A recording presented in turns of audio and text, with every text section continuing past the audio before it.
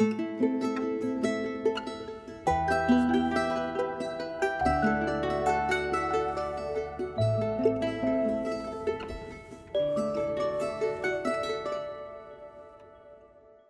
Sabbath. We are so glad that you've decided once again to join us as we complete our series of studies on the covenant.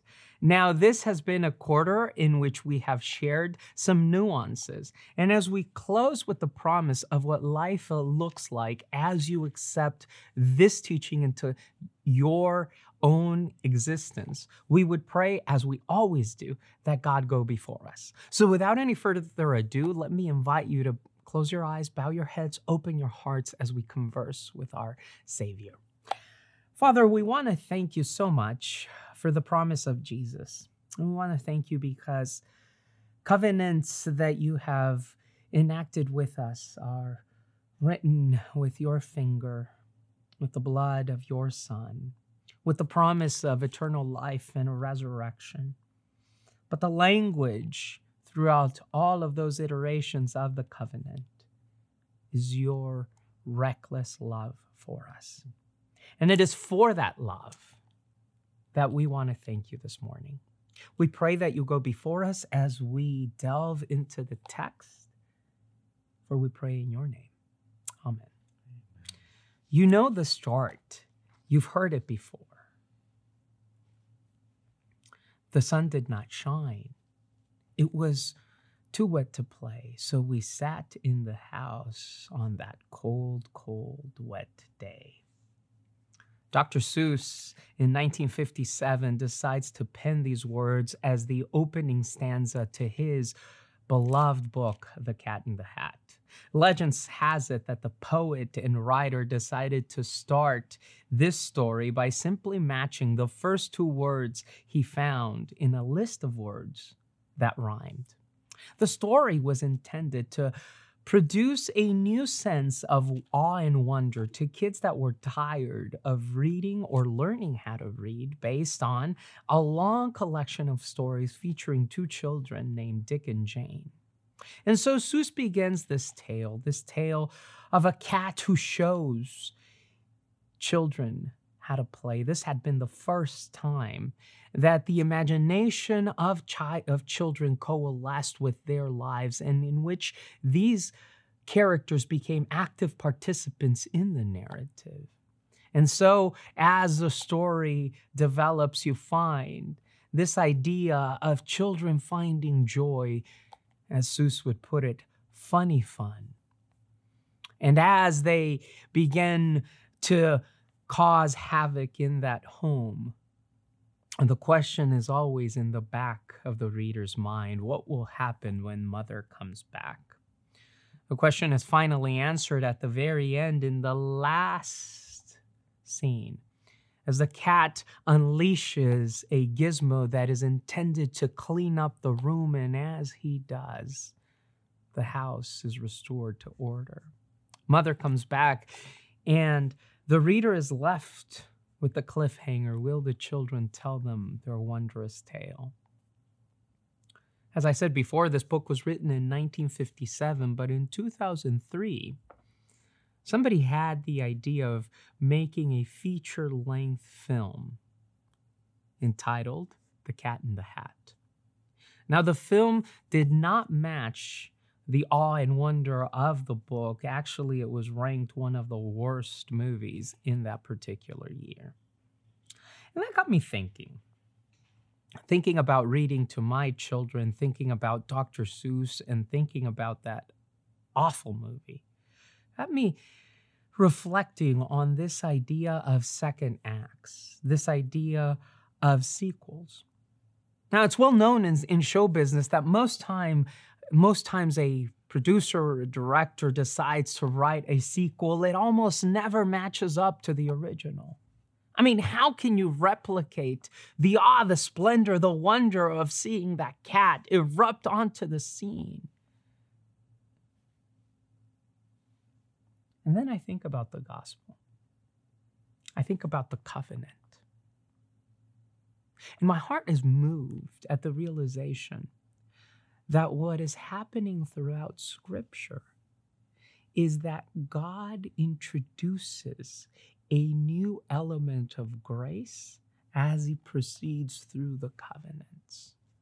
First, as we've talked before, he speaks to Noah. And he promises that the world will never be destroyed through a flood, that the enmity and the battle between humans and God will cease, and that God will never break that truce. But how do we get to know God better? Well, Abraham jumps in the scene.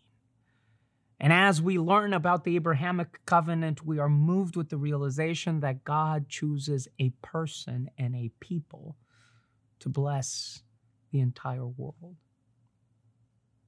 And then we move on to Moses. And Moses tells us that God is desiring the sort of intimacy with us that would change our status, that would make us a holy nation, a chosen people, and a priestly kingdom. And disaster happens. Israel's home is a mess. They forget the covenant. And the question that the reader of Scripture is left with is very much the same question that we ask ourselves when we are reading The Cat in the Hat. Will they be able to get their home back in order? Prophet after prophet comes, developing and sharing new concepts of the covenant, ideas in which God will perform heart surgery upon his people. And then it reaches its apex in the person and life of Jesus. And you find this idea that was there in the beginning, the idea of bringing peace between humans and God, embodied in a baby whom we call the Prince of Peace. And the question then, on this side of the resurrection, the question then that we need to ask as we have experienced the reality of the cross and the wonderful news of the empty tomb is, what about the sequel? What about the second act? How do we live out these promises of the covenant? How do we experience life amidst the blessing that God is desiring desperately to shower upon you? I'd like to invite you to open your Bibles with me. And we're going to be reading one of my favorite epistles in the New Testament. It's the first epistle that the Apostle John writes. Now, by this point, we know that John is writing to a community. Scholars will tell you that it is perhaps a community that he himself has pastored. So John is starting to write to a people and a church that he has inaugurated. He knows their struggles. He has had them in his pastoral offices, dealt with their issues with children and marriages. He's answered their questions of faith in those deep, dark nights of the soul. And as a loving father looking at his children, he offers this bit of advice for people asking themselves the question, does the gospel have a second act? That which was from the beginning, John writes, which we have heard and which we have seen with our own eyes, which we have looked at and our hands have touched. This we proclaim concerning the word of life. The life appeared, and we have seen it and testified to it. And we proclaim to you the eternal life which the Father and was with the Father and has appeared to us. We proclaim to you that we have seen and heard so that you may also have fellowship with us. And our fellowship is with the Father and with his Son, Jesus Christ. And we write this to make your joy complete. So a few things jump off the page. The epistle sounds very much like the opening of his gospel.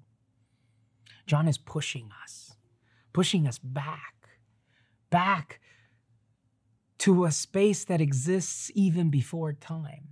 He says, this is what was from the beginning.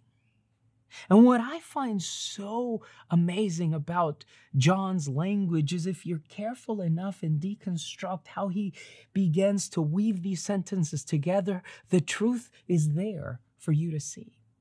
And John is trying to say at the beginning, both of his gospel and of his epistle, that once you strip everything away, what is left is Jesus. What is left is not a church, it's not a people, it's not a set of beliefs or doctrines, it is a person. When we speak about God as a relational being, we do so because the best way we can talk about that God is as Jesus. The old theologian, Emil Brunner, puts it best when he writes that God is more than, but none other than Jesus Christ. And so the covenant isn't a set of dogmas or doctrines, it's a person. If you understand the covenant to be the building block for the relationship, then you need to ask yourself the question, who is this relationship with? And the answer comes, I think, very clearly, at least as John writes to his church. So what is the sequel of the covenant? Well, the sequel of the covenant, the second act in the gospel, is that you and I are responsible for reproducing the same type of relationships that God has with us in the person and life of Jesus Christ. But here's the beauty. The beauty is that for John, all of this sounds great, but it is simply part of that knowledge that lives and dwells in the mansions of the mind. You know, these ideas that remain ethereal. And so John, as most pastors, attempts to be a bit more practical. And so he says, here's the good news about this person that predates time. Here's the good news about this Jesus, that we have both seen and heard. That we have actually experienced this Jesus, that our hands have touched him, that we believe that it is his life, his death, and his resurrection that gives us a new life because we have experienced it. And my dear friend, this is the good news of the gospel. The good news of the gospel is that if you are tuning in today to share this study with us, you have a story to tell. You've experienced covenant in some way, at some point.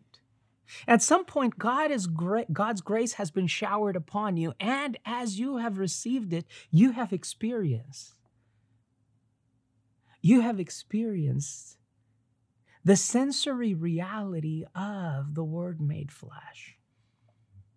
And so before you share any complicated theological treatises or any faith propositions, you probably ought to start by saying, hallelujah, amazing grace, I once was lost, but now I am found.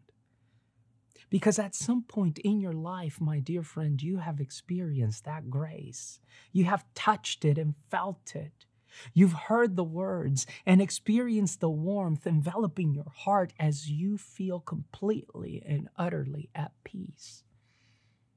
And maybe that's what we as a church can offer. Maybe that's the covenant that we can make with a world that lives and moves in ever-increasing anxiety. Maybe we can share our experiences of this Jesus. Life appeared, and we have seen it and testified to it. And we proclaim to you the eternal life which was the Father and has appeared to us. We proclaim that we have seen and heard it. Notice that it's not enough to simply experience. John understands that the first act that the church is called to, the first covenant that the church has with the world, is that of witnessing. We have been called to witness the reality of Christ. But that's not where John ends. John says the second act of the gospel is this. You not only are called to witness, but you are called to proclaim. And what are you called to proclaim? or you're called to proclaim your experiences, your reality, your transformation, your story with the gospel. You have been called to proclaim your understanding of what the covenant is. And as you do that, something happens to you. Something happens to us. We have fellowship. And our fellowship is with the Father and with the Son and with Jesus Christ. So notice that John is developing this very carefully nuanced argument. He starts by saying, I want you to understand something. I want you to understand that the whole purpose of this book is the person of Jesus. And I want you to know that you have been called today as a body of believers to witness to the reality of both the cross and the empty tomb. And as you witness that reality, as you receive the breath of life and it fills your lungs and you go out and experience the new reality that is grace and faith in Christ Jesus, you now move to the responsibility that you have with the rest of creation, and that is that of proclamation. So first, we start with Christ. Then we move on to share what we've witnessed, our experiences with him. Those experiences then feed the preaching and teaching of the church and its mission and covenant towards proclamation. And then it is those experiences, the diversity and richness of those experiences that provides us fellowship with one another. Notice that John is not saying that fellowship comes from believing the same things or from understanding every single T and I in the message in the same exact way. The unity comes because we find some commonality in our experiences. Proclamation leads to fellowship. And fellowship in the body of Christ leads to unity with the Father and the Trinity. Which also could be then surmised that disharmony and disunity and division and rancor and intolerance in the church leads to disharmony with the Father. God is calling us, and John is pleading with us as a pastor would with his congregation to be united. But not dogmatically. The covenant is here to unite us through experiences. Now think about everything we've talked about during these 13 weeks. Now think about Noah and his sons emerging from a boat and now having to sharing the responsibility of repopulating the world, sharing the responsibility of conveying the message of a God that carefully constructs a nave, an ark, to offer some reprieve from the wind and the waves outside. Now, I'm sure that their experiences through those 40 days and 40 nights of storm and through those endless months of simply static navigating in the sea was different. But they are united by their commonality of the shared experience of survival and of emerging from that boat. And then Moses comes. And the people of Israel might have experienced those 10 commandments and what happens at Sinai in different ways. But what unites them is the communal and covenantal language of priestly kingdom and holy people, chosen nation. And then when you jump and you move to the prophets and how each of the prophets had a different contextual reality. You know, Amos speaks as a shepherd. And Jeremiah speaks as somebody who is deeply distraught. And yet they share in their dream that once upon a time, God will be reconciled to his people. The gospel writers, from their different experiences, share in their reality that Jesus is God incarnate and that he has risen to dwell at the right side of the Father.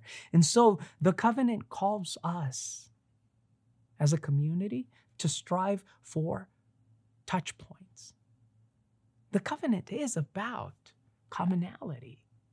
And so my question for you is, how are you engaging in the enterprise of covenant building?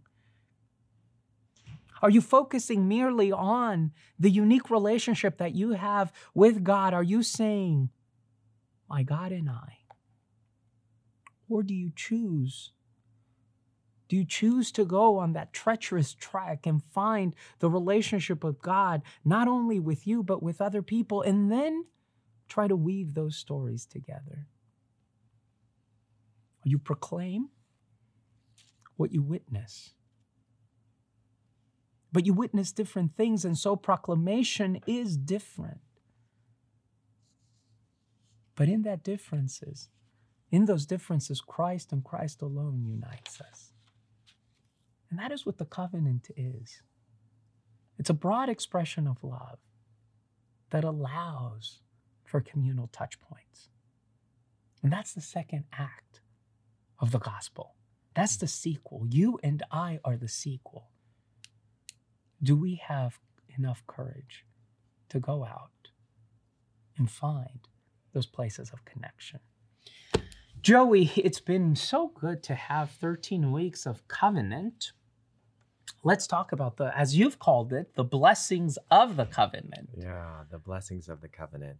It's been an incredible journey just seeing how the covenant builds. You masterfully swept us through both from Noah to Abraham to Moses to the prophets and then to Jesus.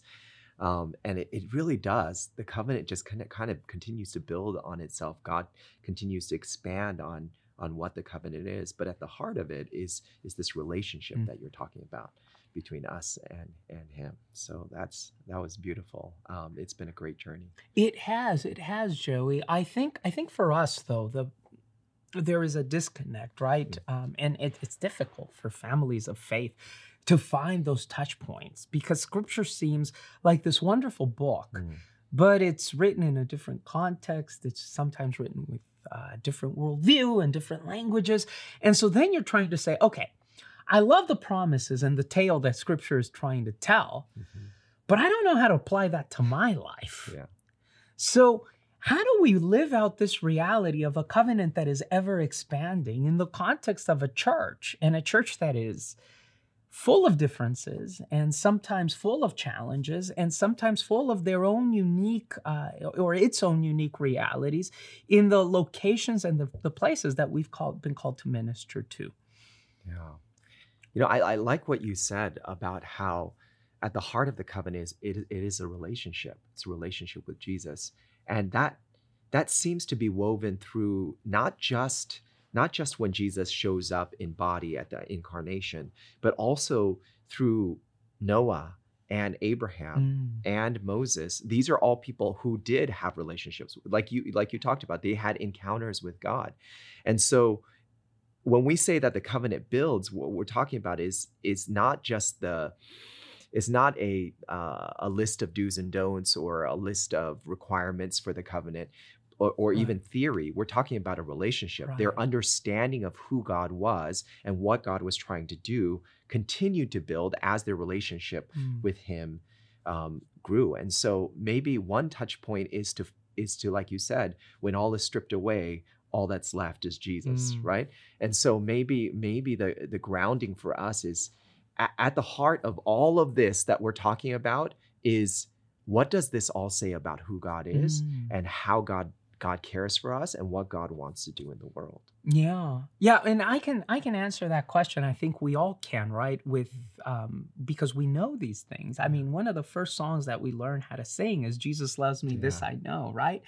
But I think some of our friends out there, and I don't know, I think as pastors we encounter this a lot, don't we? That you have people and people say, well, I've never had my Mount Sinai experience, or I was never called to sacrifice my firstborn son, and Yeah. then my hand or my, I mean, I've wanted to sacrifice sometimes my kids, but I've never actually heard an audible voice, or I've never been part of a flood. I've never actually seen Jesus walking and healing people and casting out demons. Mhm.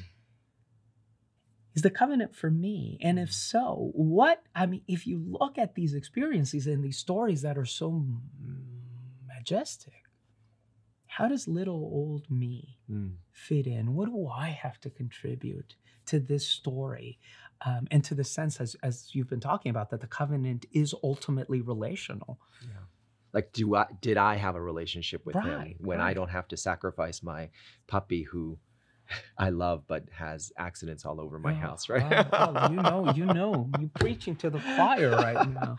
Yeah, that's a good question. It's a question that a lot of people, because the stories that we often highlight are the stories of dramatic Mm-hmm. turnarounds, right? Um, Someone who was stuck in drugs or whose life completely fell apart. They hit rock bottom, and then God stepped in. They Right. heard a voice, or He did a miraculous turnaround, and all of a sudden their life is different. And Right. those are the stories that we tend to highlight. And yet, that's not the reality for the majority of us. I would guess. Right. But that doesn't mean that we don't have encounters with God. Like Mm. you were saying throughout your talk, um, all of us have even regular experiences with God. And that's what I love about scripture. Of course, we talk about, the dramatic stories of Daniel in the lion's den, or David defeating Goliath. But those, even in the life of David, that wasn't the majority of his Mm-hmm. life. He didn't defeat Goliath every day of his life. The majority of his life was the mundane of living life. And yet God was just as present in those moments and then as he was during when he was attacking Goliath. Mm. And that's something that David even noted, right? That God was with me when I was protecting my sheep. When I was Right. just a shepherd Right. and not a giant slayer, Right. God was still with me. And in fact, it is those moments when God was with him as a shepherd that allowed him to be able to step up when he faced a giant, Mm. right? So even in scripture, what we see is that God is available in the mundane Mm. moments. So the question is then, how do we see him? How do we start seeing God in the mundane moments? I don't know. That's a What you think? great question. I think that part of what we need to note is that every time that God calls covenant, something extraordinary happens. So Hmm. you have Noah and a flood, you have Abraham and the whole Abrahamic cycle, which is punctuated by these encounters with the divine, if you will. Then you have Moses. And that's it. All the miracles and all of that ceases and you have a lot of mundane moments, right? Mhm. And then you have the prophets. Mhm. And it's kind of this extraordinary, miraculous era pops up again, Yeah. and then nothing. Yeah. And then you have Jesus, and then you have the early church, and then nothing. Yeah. And then we've kind of been living in the space of mundane moments for 2,000 years. Hmm. And so I think one of the things that I am trying very hard to do, and I know that we do this quite a bit in our team, is that we're trying to drench ourselves with Scripture. Mhm. And as we're living and breathing Scripture and prayer, and we're dedicating ourselves to the discipline of Scripture and prayer, miracles are happening. Now, they're not miracles in the same sense of what Moses or maybe Noah, or even Abraham experienced, but they're miracles nonetheless. Mhm. Because what you have this group of people that is coming together, each with their own agendas, each with their own ideas, each with their own ways of looking and experiencing faith in God. And somehow you're able to subjugate all those things. And it's so funny how all of us, different as we are since we've embarked on this process, we are starting to look at life in very much the same way. Mhm. And I am just shocked at that development, because I've been seeing how God is kind of taking all of these different people and stories and points of view and just weaving them together. And we are now being driven by this commonality that we have found, which is miraculous. So maybe part of what we need to get better at is recognizing that the mundane is the miracle. Wow. And if we can look at the mundane as the miracle, then maybe we can be more responsive to the covenant that God is calling us to participate in. Wow. The mundane is the miracle. That's awesome. We should put that on a bumper. We should. Trademark right now. The mundane is the miracle. I love that. Yeah, because God is present in the mundane, and maybe it's just a matter of being more in tune with him so that we can recognize him in the mundane. And John Ortberg, he has a book called, or a study guide called An Ordinary Day with Jesus. And what I loved about that study guide was the fact that he would make the point that it's not trying to recreate that extraordinary that where we find Jesus. It's actually just inviting him into, like you said, in the practices of our everyday life. So the question isn't how do we create a dramatic experience for ourselves, but more how do we invite God into the everyday practices that we're already doing? What does it look like to brush our teeth with God? What does it look like to wake up with God, to fall asleep with God? What does it look like to go to work with God? What does that look like? And when we start doing that more, we start recognizing that God is always with us, right? That he's always present with us. And we hear this story after story. We've experienced this ourselves, right? The fact that, man, in little ways, and we call them little just because they happen in the mundane, but like you pointed out, they're not little. In those ways that God steps into our everyday lives when he just makes this chance encounter with somebody that needs a conversation about him. When a friend, we just offer to pray, and something comes out in that conversation, in that prayer, that we had no idea that God was moving in that way when we offered that prayer. When we're with our kids and we're playing with our kids and we have this joy moment that's just full of joy, that God is present. So that God is present in those everyday moments, we just need to invite him in and recognize that he's there. That is so well stated. If you then are able to recognize that the covenant is happening now, and I think that is the ultimate problem that the people of Israel have in the Old Testament, that they think, right, that God has abandoned them. And so they think that they can find security in a litany of things where there is no security because they feel like God has abandoned them. And I think it's the same thing that the disciples are dealing with before Jesus departs this earth. Fred Craddock, and I think we've shared this before, talks about kind of this encounter with the disciples and Jesus and how he visualizes the disciples acting like a bunch of kids, your kids, when you're getting ready and Sarah's getting ready to go somewhere and they're looking at you. And I know my boys do this all the time. They're looking at them and at us and they're saying, well, where are you going? When will you be back? And the ultimate question is, can I come? And Craddock says those are when it comes to Jesus's last excursus, he's trying to answer those questions for the disciples. And the answer there is clear, right? I'm going to send you a comforter, and I'm never going to leave you or forsake you. Wherever you go, I will be with you to the end of the world. And that means that the promise of covenant is one that is extended to us, as you said, when you're brushing your teeth, or when you're going to bed, or when you're having a meal, or when you're playing with your kids. And so I think that puts a new onus of responsibility on us as to what things we decide to do and how we decide to spend our time. Because we have now the responsibility of recognizing that we are living a covenant life. And so that demands a response from us. You can disagree with Jesus, you can fight him, you can follow him, but Jesus will not be ignored. And so the claim that he is making on your life has to be recognized somehow. Yeah. Wow. when you were talking about the questions our kids ask us, where are you going? When will you back? And can I come with you? I just realized when they become teenagers, the roles will be reversed. Those are the questions we'll be asking them. That's true. That's true. And the answer will be, I'm going out with my friends. I'm going to come back late, and no, you cannot come with us. To which I'll respond, you still need me to drive, and your curfew is at 10 o'clock. Yeah.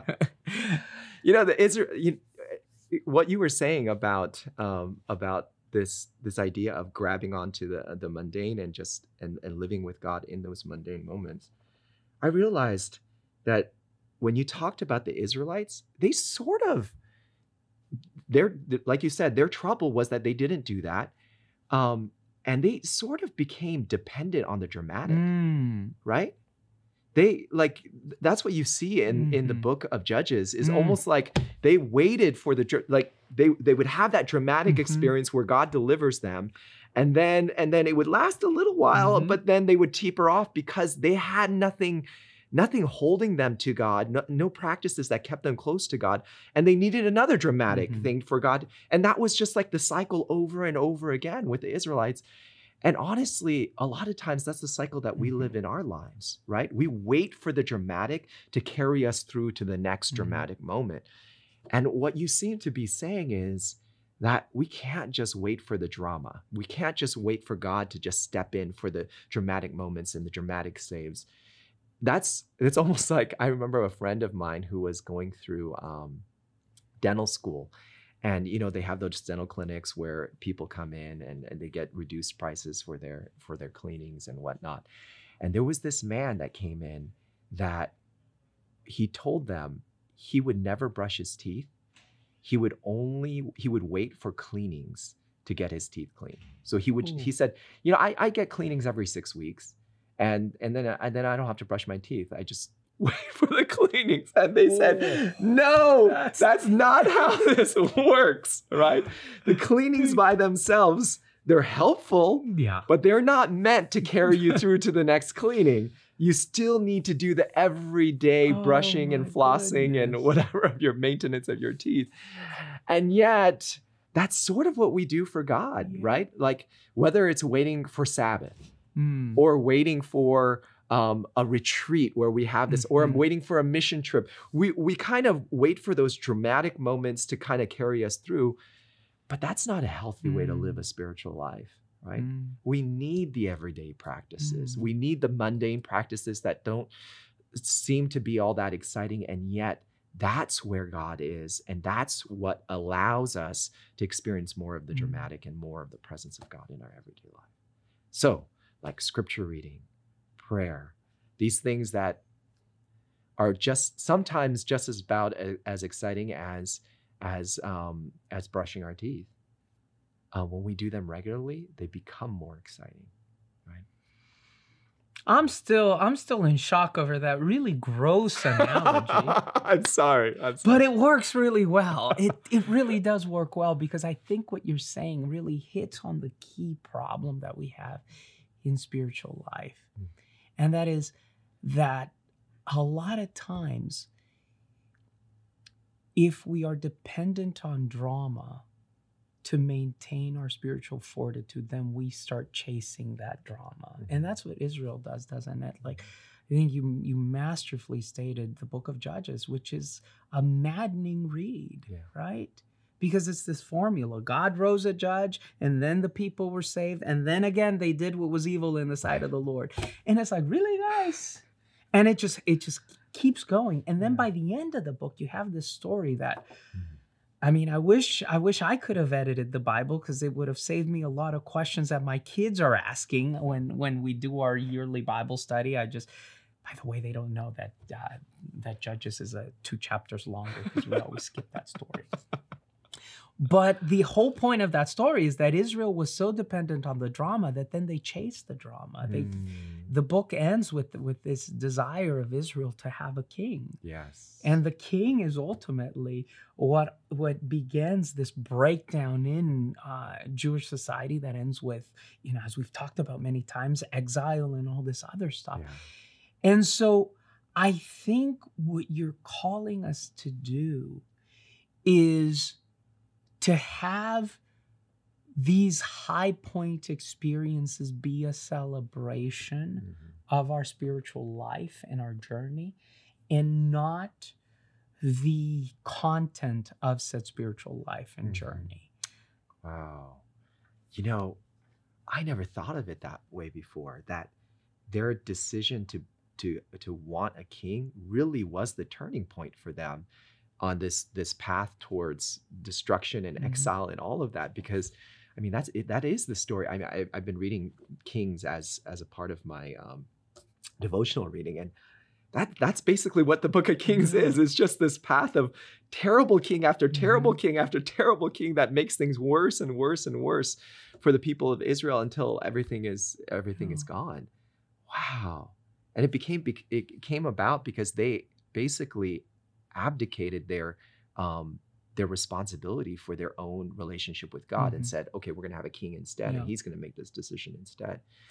And yet that's what many times we do, right? We become dependent on the church Mhm. services or other programs to kind of carry us through, and there needs to be some personal responsibility to say, this is my relationship with God. It's a shared relationship that I have communally with others, but I still have something that I need to put into it every day Yeah. in order for it to grow. Yeah, I used to use this language a lot as a young pastor, right? With particularly when you want to invite your people to come and be part of the worship service, especially when you're a young pastor. Preaching probably isn't your forte, and so they're forced to sit through these sermons Yeah. that have no head or tails. Oh man. And so I would tell people, come be fed. And as you're talking, we use that language a lot, don't we? Like, Yeah. oh man, this sermon, I really was fed today. Yeah. Or this retreat was so great, it really fed me Mhm. spiritually.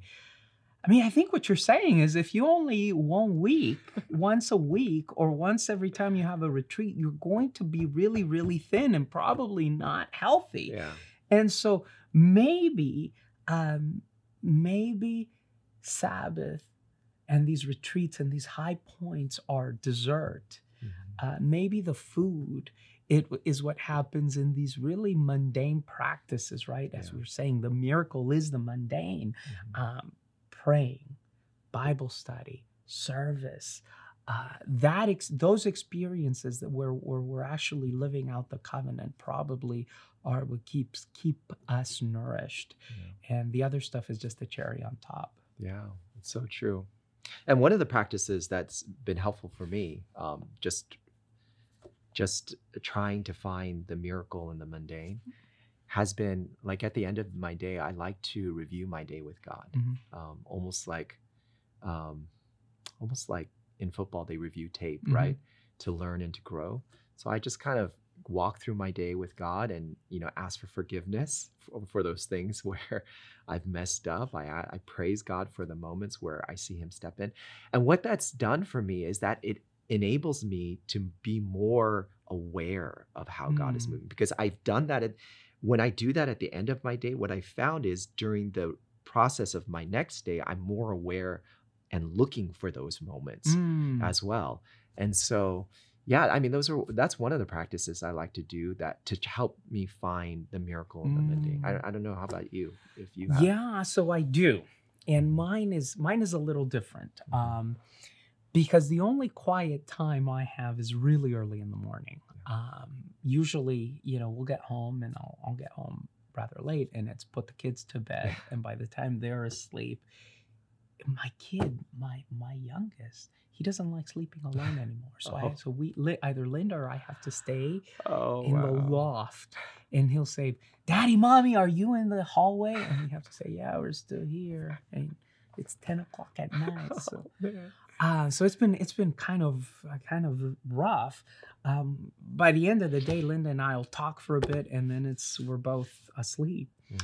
But early in the morning, what I like to do is I'll wake up and I'll say, God, I've got this really simple prayer for you Mm. today, kind of reflecting on the day before. And this is even before we go into the word and we actually go into petition and intercession. I say, God, I have something really simple to ask for you Mm. today. Please make me better than I was the day before. Mm. And sometimes that's really difficult to do because I've had a great day with God. But most of the times that's a really low bar I'm setting because you're focusing on all these moments, right? Mm. That you haven't acted in the way that the covenant demands you to act. And so Yeah. you're thinking about that and you say, okay, we got a chance today Mm. to live some covenantal living. Yeah. And sometimes it's just, can I do a little better? Can I keep my covenantal relationship with God Yeah. just a little better? And I find it so moving, right? That John says, I'm writing all of this, right? This Mm. wonderful reality that is the life, death, and resurrection of Christ so that your joy might be complete. Mm. And so I think the point of being cognizant of what God is doing, whether it's at the end of the day or at the beginning of the day, is just saying, man, in spite of it all, you moved with me throughout the day. Or in spite of it all, I'm hoping that you move with me during this day. Mm. And that, I think, produces joy. And it's a different type of joy. It's not the elation that pursuing the dramatic provides. It's not that kind of ecstasy. It's a joy that comes from recognizing the miracle in the mundane. It's Mhm. a long-lasting contentment that stays with you, hopefully, throughout your Christian experience. Yeah. And it's kind of like the joy that comes from a healthy relationship with a spouse, right? A growing, I mean, they tell you when you're dating that it's not going to be all romance and dramatic moments with your spouse after you get married, right? It's not going to be like the first few months of dating. But I don't know if I could survive if every day was like the first few months of dating. That's, oh man, that would be too much. But there is a joy. There's a amazing joy that I think an even better joy than just the dramatic moments that comes from having this relationship with someone that you know loves you no matter what, that you love no matter what, that you are journeying through difficult and amazing times together, having this partner through the adventure of life that God gives to us, and that is the type of relationship I want with God. I don't just want a hot and cold relationship. I want a relationship with God where I'm with Him through the hot and cold, and He is with me through all of that. And yeah, and that comes from finding like you said, the miracle in the mundane. Which is, I think, why it's so moving, Joey, that God speaks to us, particularly when it comes to covenant, He speaks to us communally. Because think about it, friends, the purpose of community is to simply live life together. I mean, we talk about this all the time here at church, right? Community is doing life or living life together. I remember just talking about kind of the high emotionally charged experience that is dating. I remember reading poetry to Lyndon saying, baby, I want you and me to be like Neruda. And Neruda has this sonnet, which is sonnet 18, which ends with the poet saying, so close that when your hand is on my chest, it is not your hand, but my hand, because we are one. It's like, yeah. Well, it's very difficult to have that when you have a 2-year-old or a 3-year-old climbing into bed, right? Hands are in Who's between. They're in between and saying, Daddy, Mommy, I had a nightmare. Can I come into bed? But you know what? There's a different, like you were saying, there's a different kind of joy, because there's a joy that comes with a life lived together. And perhaps that's why God is calling us to experience covenant through all of these experiences and stories that we share as a community, because we're saying, hey, let me share with you my hot experience or my cold experience, like this high point moment. And then you share your high point moment, and then you share your high point moment. And you get kind of this wonderful weaving together of all those stories. And that provides you kind of this life lived together, which I think ought, at least if we take John at his word, ought to provide us joy and joy that is complete. Amen. Yeah. And I love how John writes about how his fellowship is with Mhm. them, and also that Mm. fellowship is with God. Mhm. And so, yeah, that joy, that connection in finding, and that's found in the mundane, like you said, Oh, not in the dramatic moments, although those are nice those are nice. once in a while, Those are nice. but they're not what carries us through. Well, we did not have a mundane conversation. We had one that was miraculous. And so this is definitely a high moment for me. But Joey, as we close this quarter, and as you always do, would you pray with us? Oh, it would be my pleasure. Let us bow our heads. Dear, gracious, and loving God, our God who is with us in the mundane, help us to be able to see you. See that you are surrounding us even in those moments when we can't see you, that you are like the angels around Elisha and his servant, that you are ever present, um, even in the mundane.